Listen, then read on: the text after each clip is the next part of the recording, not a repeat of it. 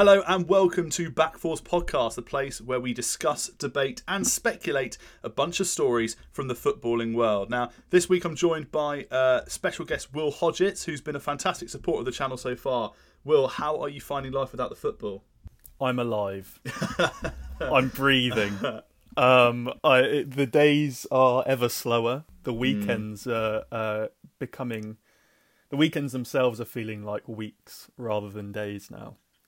Without anything to keep an eye on. So it's difficult. It really is. And I was having a chat with someone this morning. We were saying, what's the one thing that you're looking forward to most about this lockdown period ending? I think we both came to the same conclusion that live football of a weekend was right at the top of that list. So yeah, it's been a struggle, but it's for the greater good. Yeah, exactly. And people have been going on, haven't they, about how, at least when coronavirus started, how annoying it will be with games played behind closed doors and all that. Like, I don't care. Just get me back to football. Watching stuff on the television. That's all I'll take for now.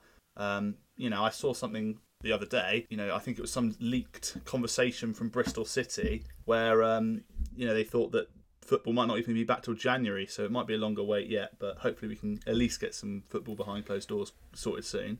Yeah, and but then you look at Germany and they're looking at starting games again within the next few weeks. So I think all the eyes around Europe and Europe's top leagues and UEFA themselves are going to be watching that very, very carefully to see how they manage that process.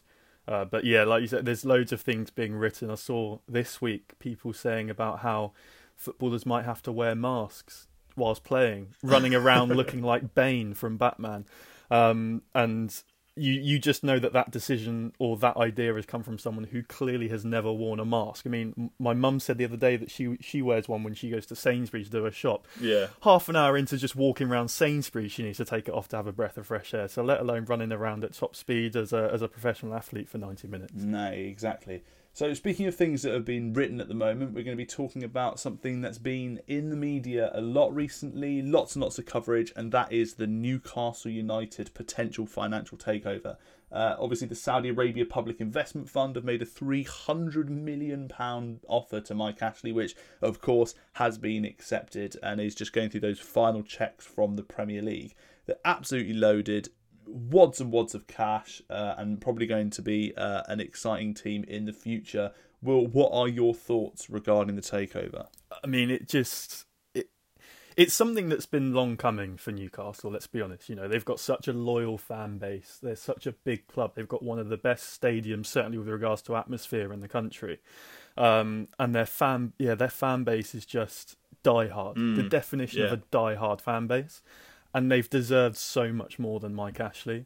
Yeah, so true. And the thing that just sums up that club over the last, I don't know, however long it is that Ashley's been involved, is an 8-year deal he gave to Alan Pardew to be their manager. That just sums up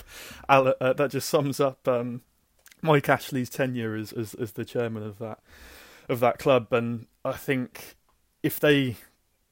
all their Christmases will have come at once if this goes through. Absolutely. Having that amount of money behind them is just ridiculous. And we were talking about this the other day, and I don't know the figures off my head. You might be able to correct me, but something along the lines of Man City's owners are worth 23 billion, and then these owners that are going to buy Newcastle potentially are worth 260 billion. Yeah, well, outrageous. Figures will suggest that they'll have more money than all of the other 19 Premier League teams combined. So that's a figure to at least raise a few eyebrows. You see what City have done this decade, and we could be talking in 2030 Newcastle being one of the biggest teams in the world. But yeah, we'll see, I guess. So the idea of this podcast, Will, as you know, as we've discussed, we're going to be talking about what Newcastle's next step should be. Should they be aggressive in the transfer window once this deal goes through? While the Premier League are obviously looking at it to see whether they should let this deal 300 million go through. But it's widely believed that this will amount to something at least, and they'll have to to think about their next steps moving forward. First thing I'm going to bring up with you, because you had an interesting theory on this, is management. So what do you think Newcastle should do with regards to Steve Bruce? Keep him or get rid of him? It's such a difficult question to pose. If this is you, and this is on Football Manager, or it's FIFA, if you're able to control the manager on FIFA, for example, you're binning him off straight away. You're throwing him in the Tyne and forgetting that he ever existed.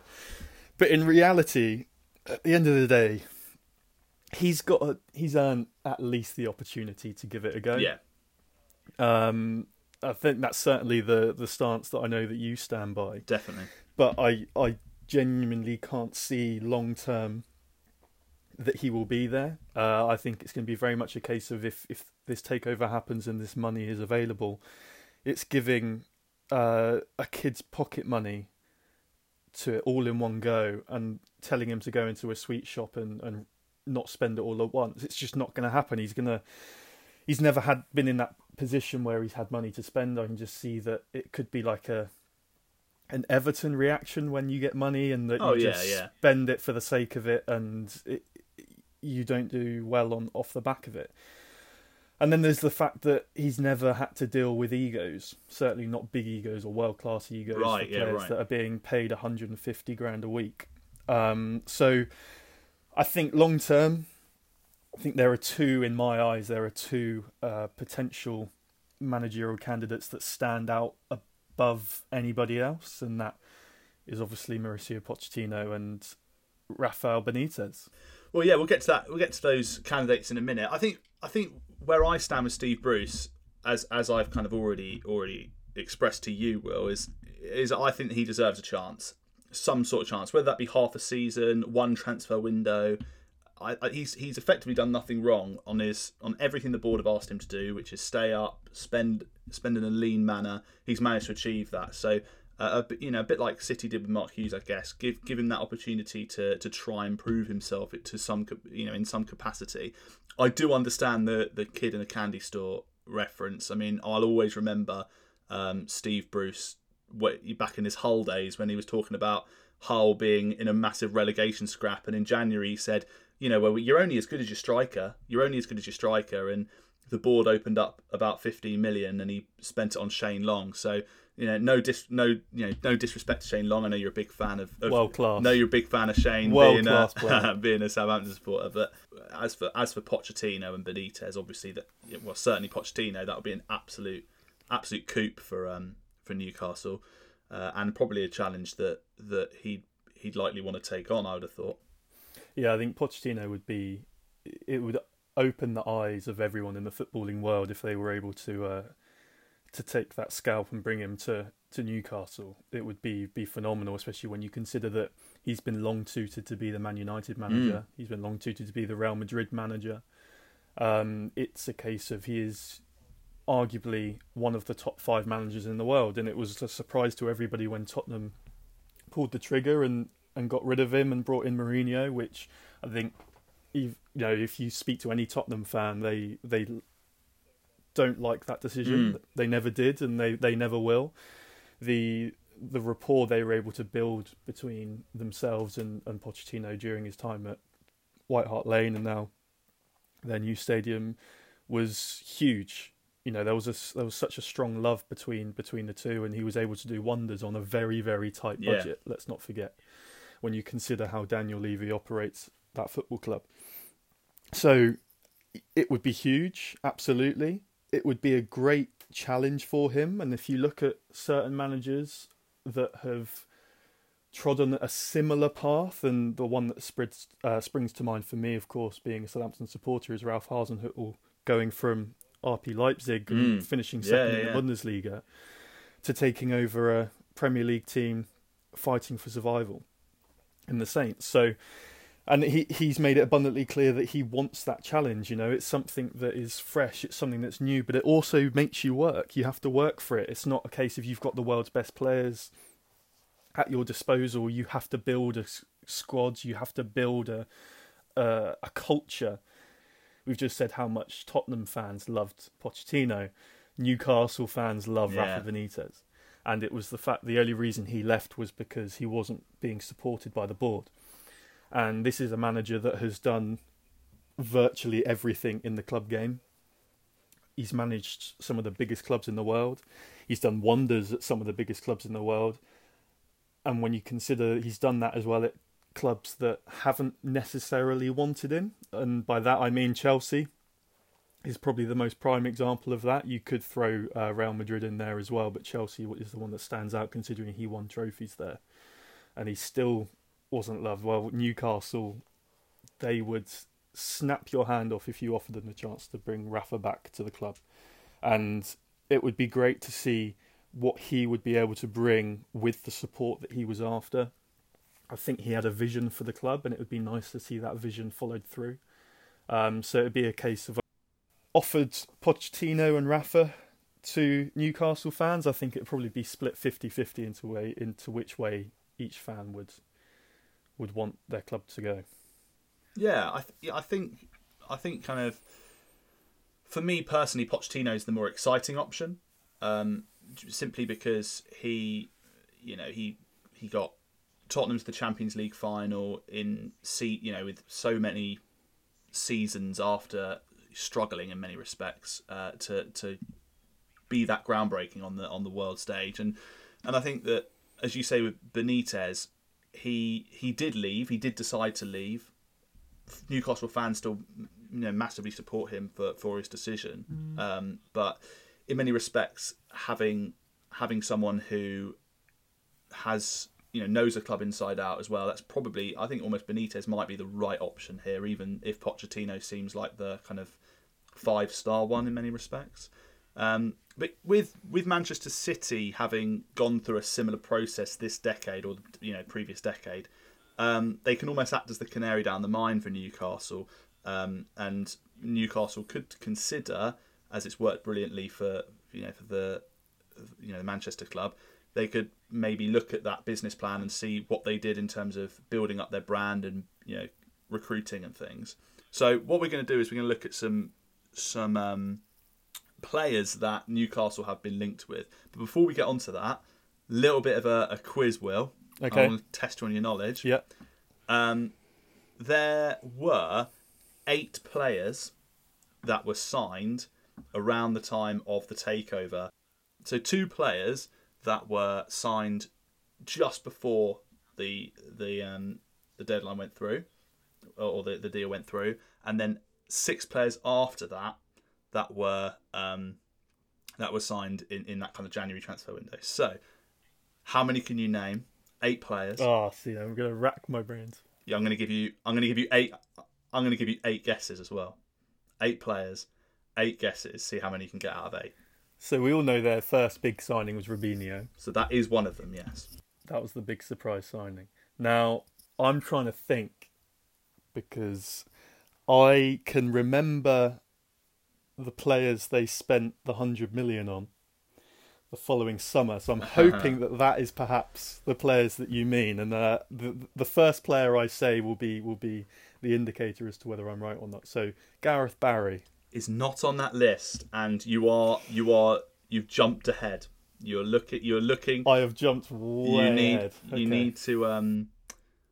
need to think before that. So that's a one hit, one miss. I think I'm going to struggle. I am going to struggle because okay. Yeah, Robinho. Can you give me some positions where they strengthened? What positions was it? Of course. So I'm going to give you a midfielder for 17 million from abroad, a well-travelled Welsh player from the Premier League, a defender who was unfortunately well known for some quite scandalous antics off the field that weren't his fault, a goalkeeper who they bought from the club we've just been discussing, and 2 absolute heroes of the club that lifted their first title. And then there's another player that you're never going to get. So I won't even give you a chance on that one. So the Welsh player is Craig Bellamy. It is indeed, yes. Craig Bellamy signed from West Ham, 14 million.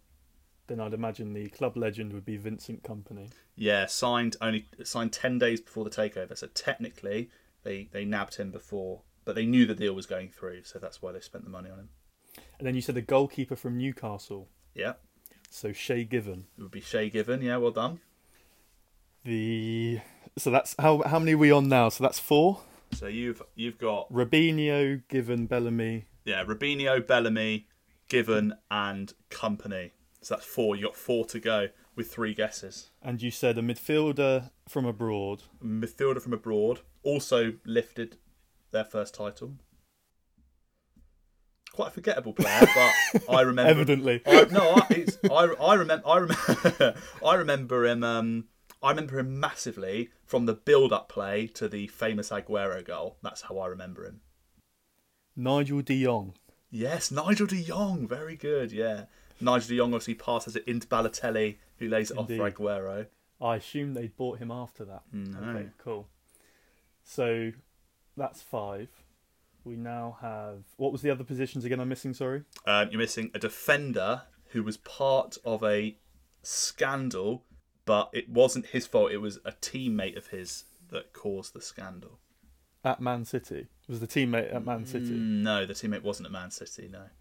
Ah, see. So, yeah, I'm going to struggle now. So what position in the back line did he play?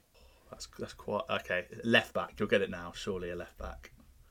Gael Clichy. No, not Gael Clichy. So that must have been quite a while That was a after. while after. Okay. Shall I put you out of your misery? Oh, Wayne Bridge. Yeah, Wayne Bridge. There you Wayne go. Bridge, of course it was. Yeah, Wayne Bridge. Oh, dear. Yeah, the famous Terry scandal. Indeed. But now he's with Frankie Sanford, so who's the real winner? Exactly. 2 more players you've not got. 1 you'll kick yourself. 1 I would expect not many people to know. Okay, so the one that I'll kick myself, what position were they?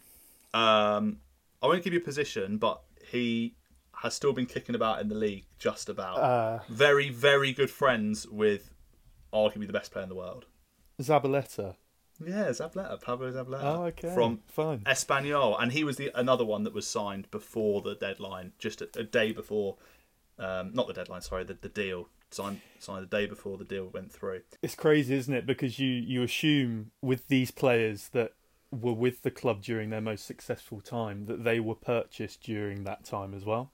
Yeah, because you think back to the guys that I was originally alluding to, so the Gareth Barrys, the Roque Santa Cruz, Kolo Touré, Adebayor, James Milner, Julian Lescott, all of those players, solid Premier League players, but not Premier League winners with regards to their ability. You can actually take Gareth Barry out of that. He did a lot for the club, but the others you can, Roque Santa Cruz in particular, you can pass him up as a flop, to say the least. Absolutely. So yeah, it's funny to hear that actually Zabaleta was there longer than Sheikh Mansour, as was Vincent Kompany. Yeah, crazy. And the final one was Gunnar Nielsen, a free goalkeeper they signed from Blackburn. Played 17.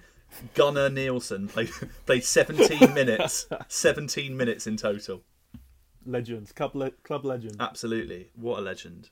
Bargain, though, on a free. Too right. We all love a Bosman. Yeah, they obviously didn't rate Given that much because they signed a keeper in the same window as Given. Well, he was replacing a 47-year-old David Seaman or something. That's very true, yeah. So that gives us a kind of idea, I guess, of the sorts of calibre players that Newcastle might be looking at. Obviously, the market's changed massively. They won't be signing players for 17 million, 14 million, and that. They'll be, doubling, if not trebling, the amount that they're spending. But I did a bit of research. I looked everywhere, and as you can imagine, every Geordie with a voice is stating that they're going to be signing all these different types of players. So I didn't really have a kind of control aspect to it. So instead I went to one site, I went to the Chronicle, and they listed the odds that we can bet on to who Newcastle's first signing might be. So I'm going to read you the list of players from most likely to sign to least likely to sign. I'm going to have a little discussion about them, Will. Okay, sounds great. Okay, excellent. First on the list, John McGinn from Aston Villa. Well, he fits that Gareth Barry mould straight away, doesn't he? Yeah, left-footed midfielder from Aston Villa. Yeah, and that's a 2-1. 2-1. They've given odds for that. Anything to say on that? We're going to move on. No, I think that would be a classic. We've just come into money and we're going to spend too much on a solid Premier League player that's not going to set the world alight. He's been one of Aston Villa's standout players alongside Grealish. But is he going to take Newcastle to the next level, or certainly the level that these new investors would want them to go to? No, is the short answer. Not at all, yeah.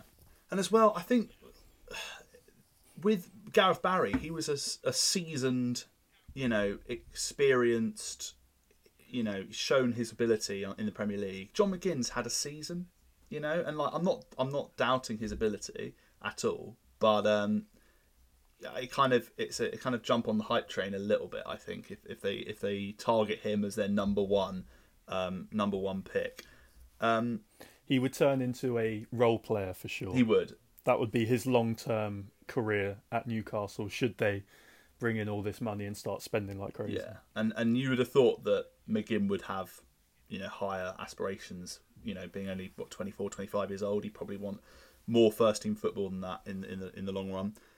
Nathan Ake, Bournemouth, 3-1. Interesting, this one. Better or worse than the John McGinn? It's better. He's certainly one of the best young centre-backs in the league currently.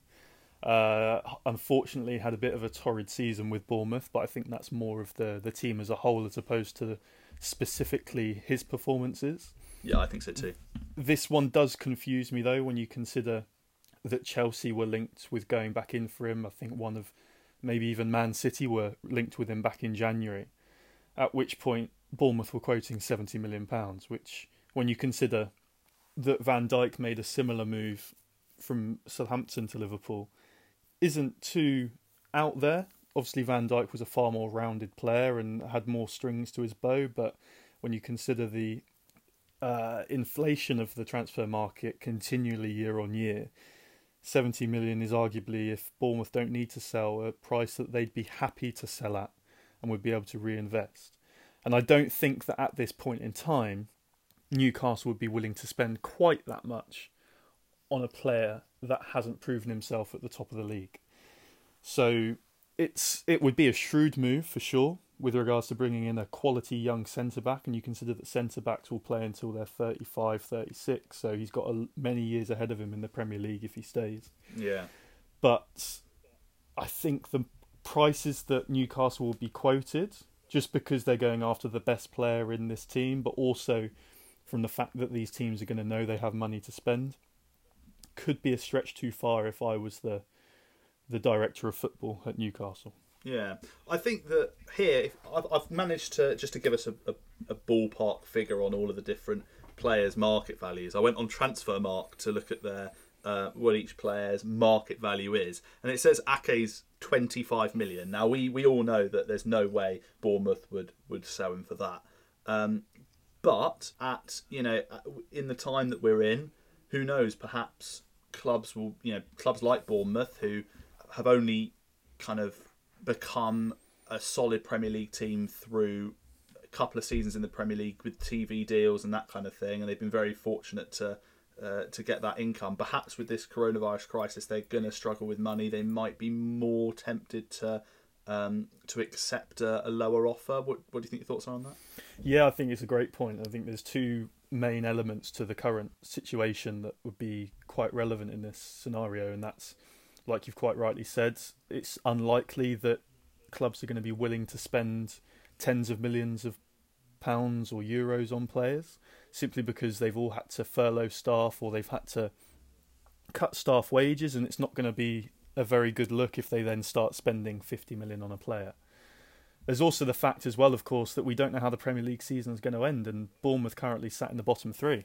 So if the Premier League board and the Premier League owners reach an agreement that, for an example, is linked to current standing or a points per game basis, then unfortunately it looks like Bournemouth will be relegated and playing in Championship football next season, at which point it's going to be very hard for them to demand those astronomical fees for any of those players. And it could be that Newcastle are able to cut a good price deal for him, but then I would imagine as well, let's not forget that if the asking price was to lower, there would be an awful lot more suitors out there than just Newcastle United, although I think Nathan Ake would be guaranteed first team football there. Oh yeah, absolutely. And I've respected Ake a lot for making his career at Bournemouth and pledging his loyalty to them for a number of seasons so far. But if they go down, it's quite understandable that he would subtly force a move out at least and try and get back up into the Premier League. So perhaps that's another reason why they might get him at a kind of knockdown price. Now the list starts getting interesting. This is where we start getting into that period where on FIFA you've started your season on FIFA with your local team, right? And you've played the first season thinking I'm going to do it realistically, and you sign realistic players, and then it gets to a point where you've all of a sudden won the Premier League in your first year. You're in the Champions League, and you're like, I can afford to spend £50 million on a certain player that's world class. So I have a feeling that's where the boundaries we're about to enter now. Yeah, and you've got almost every player in your squad on 20,000 a week, and then one player on 300k, and it's exactly that. Yeah. So in that vein, the next one on the list at 7-2 to be signed as Newcastle's first player, Dries Mertens from Napoli. It's an interesting one because Dries Mertens isn't young. Yeah, I know. Is he? He's 31, 32? 32, I think. I might be wrong, but so 32. He's no spring chicken, and his best years are behind him. I think it'd be a case of, again, when you look back at Man City and the players they brought in, if we continue to use them as a case study throughout this, and you look at the fact they brought in Kolo Touré, Adebayor, Carlos Tevez, players that had been playing Champions League football at the top of their game, but were coming towards perhaps the twilight years of their career. Dries Mertens fits that mould. Yeah. Brings the experience. He's played in some of the biggest games in world football. He's played with some of the best players in world football as well, certainly when you consider his international teammates as well. Yeah. It would be a shrewd move if they can get him on a reasonable fee, which I think they probably will when you look at the Italian transfer market, and players don't usually sell for astronomical amounts. It's a funny one. If I was a Newcastle fan and I saw that we'd signed Dries Mertens, would I be bouncing off the walls? No. Yeah. Would I be intrigued? Absolutely. Yeah. 100%. Obviously, you've already explained how you're a Southampton supporter. This is the time to tell everyone that despite our friendship, we do have some tough times at times, seeing as I'm a Portsmouth supporter. And if I think back to the few glory days that Pompey had in the mid-noughties, and struggle to remember them, if I'm honest. So long ago. But if we think back to that time, I remember that the way kind of Harry Redknapp managed to acquire such a kind of illustrious squad, which, to be honest, I'm not that happy with as a Portsmouth supporter. I preferred it when we had the likes of Matty Taylor and Gary O'Neill and proper servants of the club. But by the by, once he bought Sol Campbell, who at the time was over 30, and obviously his best years were behind him and so on, that's when we started getting the likes of David James in, Glenn Johnson and that kind of thing. And as you said with Mertens, you've got all the other players that had their careers behind them as well by the sound of it. But you're right, the Jermaine Defoes, the Peter Crouches and the Kevin Prince Boateng, who I loved watching for Portsmouth. He's probably one of my favourite players to watch for you, along with Sully Montari. So yeah. I get your point. Yeah, and absolutely. And from there, what you could say with Dries Mertens, it's not actually his talent and his ability that would elevate the club, but it's perhaps his network, his contacts, who he's friends with. You could get him relatively cheaply, as you say, put him on a higher salary. His experience and know-how would keep fans interested in that kind of thing, but hopefully bring more kind of high-profile players to the club in the future. Absolutely. I think it's a case of, you look at many sports around the world, especially when you look at the American sports, and the fact that they're always putting so much weight on veteran presence in the locker room. And you consider the success that Premier League clubs have had over the years, there's always been that veteran presence that has been able to lead the locker room. You think Vincent Kompany for years at Man City, you think Rio Ferdinand at Man United after the class of 92 had all left. And there's no reason why Dries Mertens couldn't perhaps be that catalyst for Newcastle initially. Yeah, absolutely. So we've gone through the three most likely in quite a lot of detail there. Obviously deliberately, because who knows, they're probably according to the Chronicle the most likely to end up in a Newcastle shirt next year. But I'm just going to give you the next three names on the list, okay, and then we'll kind of chat about those in tandem. So we've got Alexis Sanchez at 9-1, Jack Grealish at 10-1, and James Rodriguez from Madrid. Not James Rodriguez, James Rodriguez from Real Madrid at 10-1. Thoughts on any of those? Yeah, they're all pretty ridiculous, aren't they, really? Certainly at this point. Yep. Certainly at this point. And Alexis Sanchez, I think if you're a club that has brought in the likes of Dries Mertens, for example, you could imagine Alexis Sanchez looking at it and going, this could be a perfect opportunity for a team to be built around me and for me to try and resurrect my career whilst I still have the chance. Yeah. However, would he do that in the Premier League with Newcastle, or would he stay in Italy, for example, as the rumours are circling at the moment with regards to Roma being interested and whoever else? Then it starts to become questionable. It would be another intriguing one. It would be one that certainly would make people sit up and take notice. But again, I don't think it would set the world alight, considering he hasn't done much in club football for a fair few seasons now. So that one is difficult. I'm not sure that Newcastle would want to spend the money on his wages as well. That's it, isn't it? Yeah, it's his wage. That's the big one when you consider how much money he's on. He's one of the highest paid footballers in the world, and he's certainly not playing like that at the moment. So I think it'd be difficult for Newcastle to warrant that expenditure. You move on to someone like Jack Grealish, who I think will be going to a bigger club in this summer or whenever the transfer period opens. I think he'll be going to somewhere like a Tottenham, a Man United, or one of the traditional top 6 teams in England. I think his talent's unquestionable. I'm still unconvinced by him with regards to the fee that has been mooted in the press. Yeah. I don't think he's warranted that, considering he's been the best of an incredibly poor bunch at Aston Villa this year. But yeah, I can't see Newcastle being the ones that win his signature. I think he's got to the point of his career where he needs to kick on and make that next step to then be considered for an international role and things like that. And I think that's going to be better suited for him and his career trajectory within the top 6. Yeah, I mean, I totally agree that it's obviously strong links with Manchester United and Chelsea and others as well, and Tottenham, as you say. But I almost think that there must be an aspect of Jack Grealish that's tempted if Newcastle come knocking, because he's proven that he can be the main man at a football club. I mean, Aston Villa have just relied on him so much this year, and without him, they'd be languishing bottom, no questions asked. And by him going to Newcastle, again, another club, a bit like Villa, certainly more so than Villa, I would have thought, whose fans, really stick behind their players and they fall in love with their players quite easily.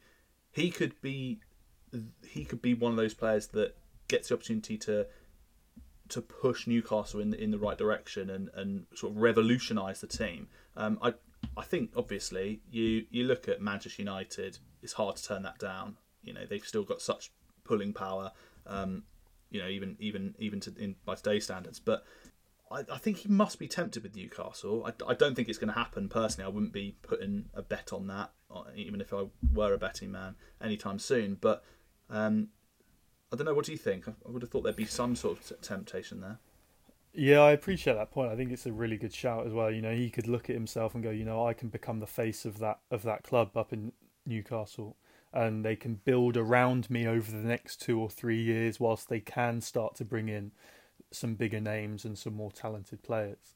I suppose the only thing that still makes me hesitate to commit to that point of view is perhaps from his standpoint is arguably, and Man United fans aren't going to be too happy to hear it, Man United are a project right now. Yeah. They're by no means a finished article, and I think if you're Jack Grealish, would you rather go and play for a project that has players around you who can win games themselves, like your Marcus Rashfords, your Martials, your Pogbas if he stays, for example? Yeah. Or do you want to start from scratch in Newcastle. And I think it would be a more attractive proposition to perhaps be the hero in Manchester over a shorter period of time than it would be to be the catalyst over a longer period of time in Newcastle. I think it's got to the point now in his career where he's overstayed at Aston Villa longer than he should have done, considering his talent. He should have flew the nest last year, perhaps even the year before. I just have a feeling that if you were to weigh it up as a percentage between those two options, I think Man United would just slightly outweigh it. I agree as well. I'm only posting a kind of devil's advocate. Yeah, absolutely. That's what we're here for.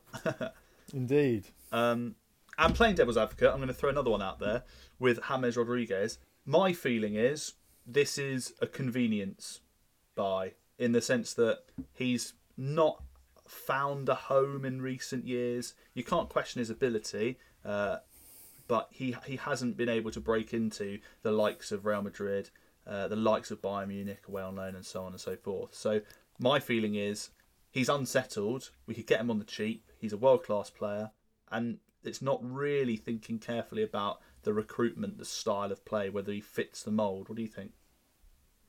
I think he is the Robinho signing. Yeah. He fits that mould perfectly. You think that, yeah, Robinho was playing at Real Madrid at the time, but sparingly, and he was this wonder kid that was brought to Real Madrid to take over from the Galacticos and to bring through this next generation of Champions League winners and La Liga dominance. And it just didn't happen. It was always a wonder kid that didn't quite reach his potential, and James Rodriguez is exactly that as well. You think the stunning goal that he scored at the World Cup for Colombia. Oh yeah, incredible. Going back a couple of tournaments, and he was player of the tournament, wasn't he? Player of the tournament. Player of the tournament or young player of the tournament, like one that, of the two. And was phenomenal talent. And off the back of that, got his £70 million move from Monaco to Real Madrid. But unfortunately, he just hasn't been able to establish himself, like you say, at Real Madrid or anywhere that he's been sent on loan, obviously, at the moment with Bayern Munich. And I think it's really disappointing because of the talent he has.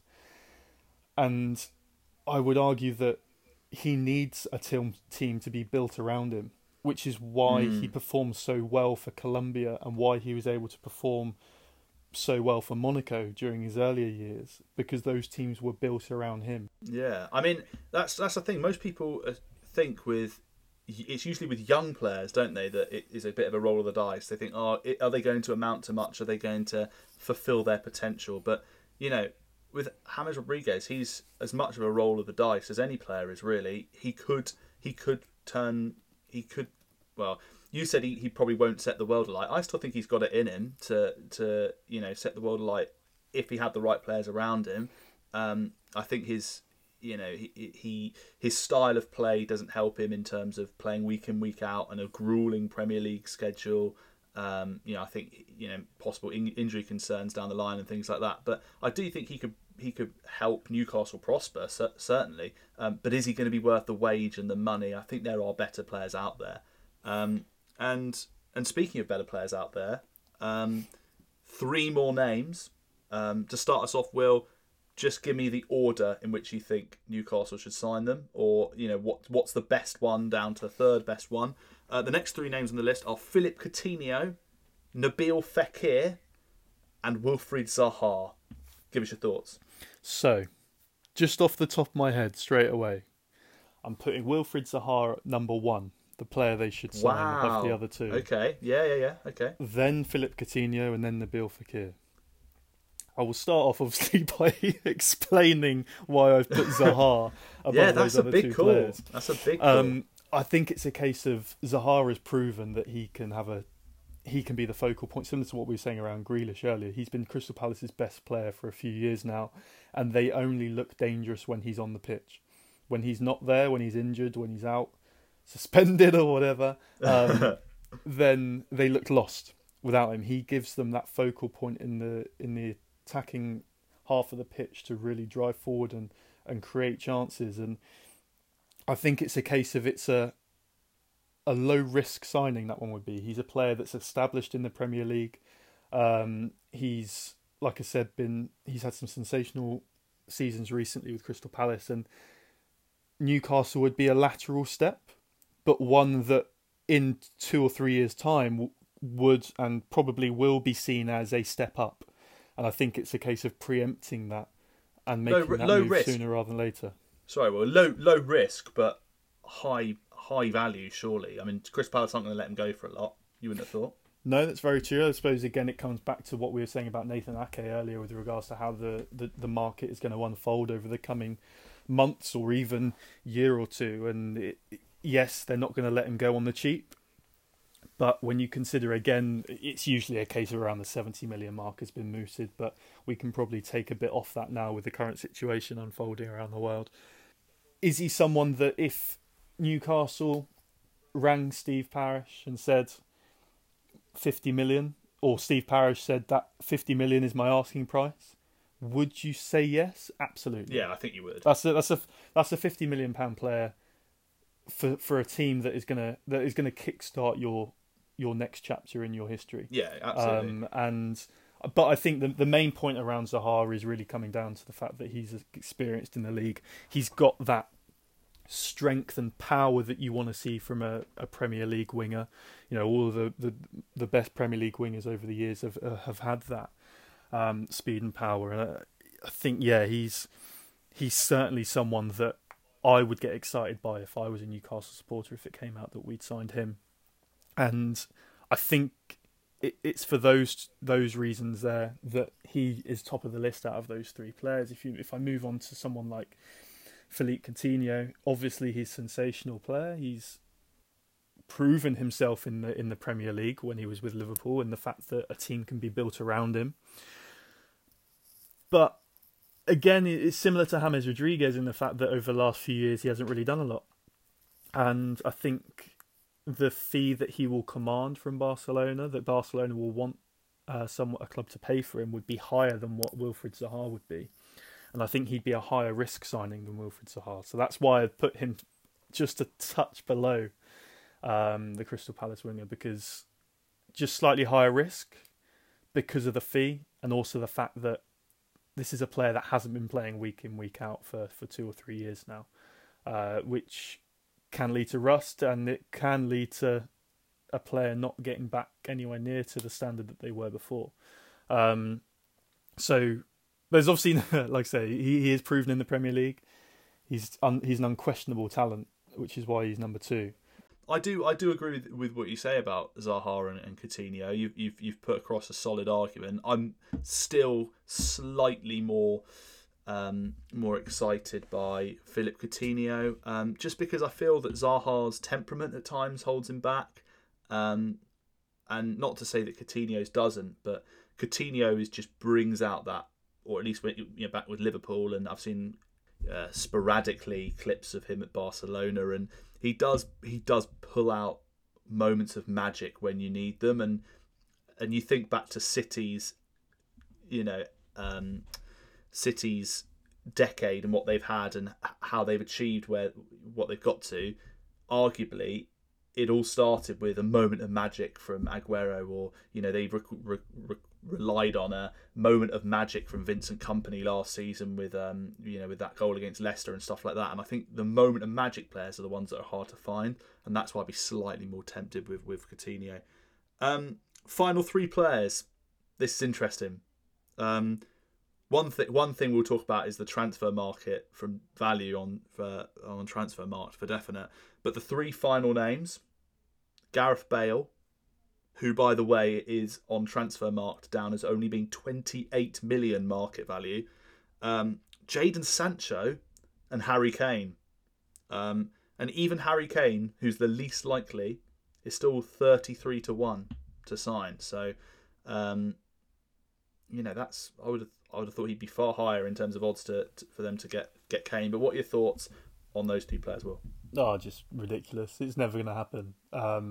It's when I said about my FIFA analogy earlier, this is your 2nd, 3rd season on FIFA, and you've got too much money, or you've just done the financial takeover setting aptly for the current situation, and you just spunk it all on a player like Kane or Sancho or who was the other one you said? Bale. Bale won't happen because, despite the fact that Madrid want rid of him, and I think Madrid would take anything for him, I think they just want him off the books. This is another player that's on, 300k plus a week at the very least, and is a player again who hasn't been playing week in, week out for 3, 4, 5 years. That's a long time for a player to be out of the game, and let's not forget that he's completely disinterested in playing football right now. Yeah, he's played occasionally for Wales during that time, but yeah, there's no way that I can see him leaving Madrid before the end of his contract. He's gonna keep milking that contract and the amount he's being paid for as long as he can. I mean, he's made that abundantly clear by his golf comments that have come out from his camp. Obviously, it didn't come from the horse's mouth, but it's all been very well reported. I think he'd be far more likely to go to another Champions League team. I don't think he's a player that would be happy to settle for a project. I think he'd want to move to a Paris Saint-Germain or a Bayern Munich or somewhere like that. I think those are the kind of teams that would fit his desires, but also those are the kind of teams that would be willing to pay him on a weekly basis to have him at the club. That's the thing really with those three players particularly, isn't it? They're the sorts of players in the prime of their careers. They've already proved themselves. They want to be playing Champions League football. That's just a given. Why would Jadon Sancho have worked so hard abroad with Borussia Dortmund to then try and go to Newcastle, rainy northern, and work on a project there? I just don't see that, to be brutally honest with you. And were Kane a bit like Shearer, like a boyhood fan of Newcastle or something, there'd be a morsel of hope. But if Kane's ever going to leave Tottenham, it's not going to be for someone lower than them, is it? No, not at all. I think it's very true. It's a case of you can look back at Newcastle's previous success, and that's when they did go out and break the world transfer fee for Alan Shearer, and the success that shortly followed. But they're not going to be there. They can't afford to do that. Well, they can perhaps afford to do it, but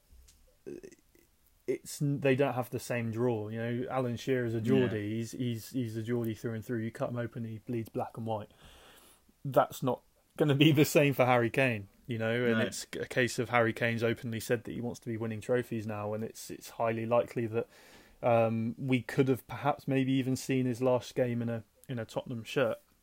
And it's a case of he's far more likely to move to somewhere like a Real Madrid or Barcelona or a top Premier League team that can afford it. So any players, we kind of come to the end of our list now. So any players that you want to throw into the mix, have you given this a thought at all, or not? So one I actually want to throw to you, and it's a rumour that came out in the gossip columns yesterday, and that player is Jesse Lingard. Ooh. Now, he was linked yesterday with Newcastle as well as Everton, West Ham and Leicester. There's obviously a player that hasn't enjoyed a recent run of form. It was obviously well documented that there were no goals or no assists last season. Yeah. So yeah, I just want to be interested to see what your take on Jesse Lingard's link would be. Yeah, I mean, he's had a torrid time, hasn't he, last couple of years? I mean, even his fashion label has lost money in its first couple of years. So the unsuccessful story of Jesse Lingard has surely got to come to an end at Manchester United. I mean, I actually, when I see him in an England shirt, I don't think he should have ever gone to the Euros this year if it was happening. But when I see him in an England shirt, I do get quite excited when he comes off the bench. I do feel he's a player that can make something happen in a benched capacity. I don't feel he should be starting games at that level for Manchester United and where Newcastle aspire to be. But I think he's still got worth and still got value in this league somewhere. But personally, like we spoke about with your kind of John McGinns and that kind of thing, I don't see Lingard keeping a first team place beyond 2 years of Newcastle's takeover. I think he'd end up playing a very similar role to that, what he did what he's doing at Manchester United currently. And yeah, I just can't see a real reason why they should be spending money on Lingard as opposed to other players out there in the market. Yeah, I completely agree. Like you say, his years are behind him. He's not going to be a player that is going to help Newcastle with their aspirations. I think this is very much a case of probably agent talk. You know, we know that he's recently signed with a new agent, and he's going to try and get out of there. But I think he's far more likely to move to an Everton over a project like Newcastle. So it brings me on to two more players that the club have been linked with. Go for it. In the last few hours. So the first one is Frank Kessie at AC Milan. Okay. And then the next player is Carlos Alina. Carlos Alina at Barcelona. Their young 22-year-old who's currently on loan at Real Betis. So yeah, those two players. What are your initial thoughts? So with Kessie, I think that's a player that every Premier League side is trying to get. Defensive, deep lying, or kind of box to box player who kind of acts as an enzyme, breaking down the play, and that kind of thing. You know, you see Kante has made a name for himself, obviously, over the last few years, playing that role. Wilfred Ndidi arguably has been the best defensive midfielder in the Premier League this season, and if you go back, obviously Cheick Tiote and Cheick Tiote as well. So I think that would be quite a good signing. It depends on obviously the price tag and the fee. I know he's been about quite a few clubs in Italy. I think possibly on loan moves. I think he'll have seen a lot of different places. You know, hopefully they would see him pick up new style of play under a new manager like that. He'd probably be ready to fight for the cause. So I think of all the names we've discussed so far, that seems like quite a good signing. And with the price tag mooted at around 30 million euros, which I guess would be around 27 million pounds, that's a decent amount to pay for a player that's only 23 years old. Yeah. And Alina, this is one that's interesting because Real Betis have had a woeful season this year. I haven't looked at. I didn't look at it from February onwards. Obviously, football was pretty inconsistent, then anyway. But I know that they've had a really, really bad year. So again, the likes of Fekir, the likes of Elena, you'd have thought, even if they are having good games and turning out good performances, you'd have thought that they would have been able to at least make Betis into more than just a kind of 12th, 13th, 14th side.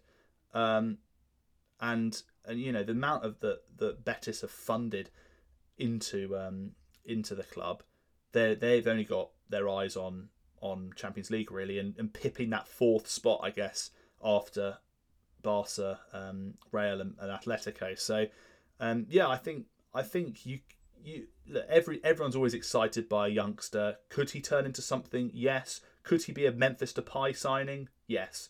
You know, I think at this stage it's just too early to tell. I would personally rather cash my chips in to a player that's, you know, between 23 and 25 who've proven themselves at a high level for longer than someone who's kind of been out on loan, not really made the first team, that kind of thing. But do you have a different view? Well, I think it's also the fact that Barcelona rate him highly. I think it's going to be a case of he'll probably remain at the club and certainly try and push for a starting place. I think Barcelona themselves are despite leading La Liga on 58 points, but they're only 2 points ahead of Real Madrid, and they've lost more games than they've drawn. You know, it's a case of all the teams at the top of La Liga, when you consider Barcelona and Madrid, and the fact that Atletico themselves are in sixth, for example, at the moment. All these teams are going to be looking to how can they elevate to that next level. And it's going to be interesting to see whether Elena is part of those plans. Is he going to be a case of a new generation, of a rebuild perhaps in Barcelona? It's obviously yet to be seen. But I think this one's a tenuous link, and I think it's a classic example of the fact that any player that pops up as perhaps available or a team is interested in this summer, Newcastle are going to be spoken in the same breath, just because of the nature of the takeover and the fact that they've got the money to spend on any player in the world if they wanted to. So yeah, I'm not sure that he'd be the answer to anybody's prayers. So we're going to wrap this up pretty soon, Will. But one question that I want to pose to you: if Newcastle get taken over, and they have they sign 3 or 4 players, let's say in the summer, and a couple more players in January, where are you thinking they might end up next season in the league? I think you need to look at baby steps. So I'd say top half. I wouldn't commit to anything higher than that. I think if they finish 10th, 8th to 10th, that's a great start to a new chapter. That's exactly what Man City did. Yeah.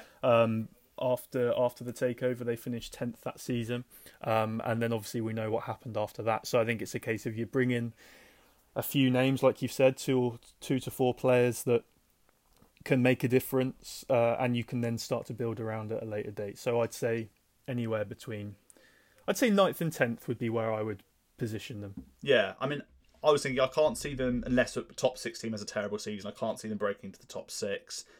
Leicester, obviously, and Wolves are probably the next 2 underneath the top 6 who have consistently shown themselves to being quite a dangerous outfit. So, as you say, top 6, then those 2 at 8th. I think anything above 9th they take as a really solid season, depending obviously on how much they're spending and how much they're doing in terms of wages. Excellent. So, thanks for joining us today, Will. It's great to give us an extra dynamic to talk about and some opinions to bounce off. So, yeah, obviously keep safe, stay safe around this time, and hopefully we can get back to enjoying the football very, very soon. Yeah, you too. Thanks very much for having me. It's been good fun. It's been good to talk about this kind of thing at length rather than kind of just playing FIFA to try and fill my time or watching the old run-throughs of Premier League years on Sky Sports. So yeah, no, thanks for having me, and I'm more than happy to come back whenever you want another chat. Yeah, it's going to be interesting to see how the whole Newcastle saga unfolds, certainly. Well, all there is left to say from us is stay safe, stay at home, and obviously while you're at it, why not follow Back4 on Twitter at Back4Blogs, and visit the website for more blogs and podcasts. Goodbye.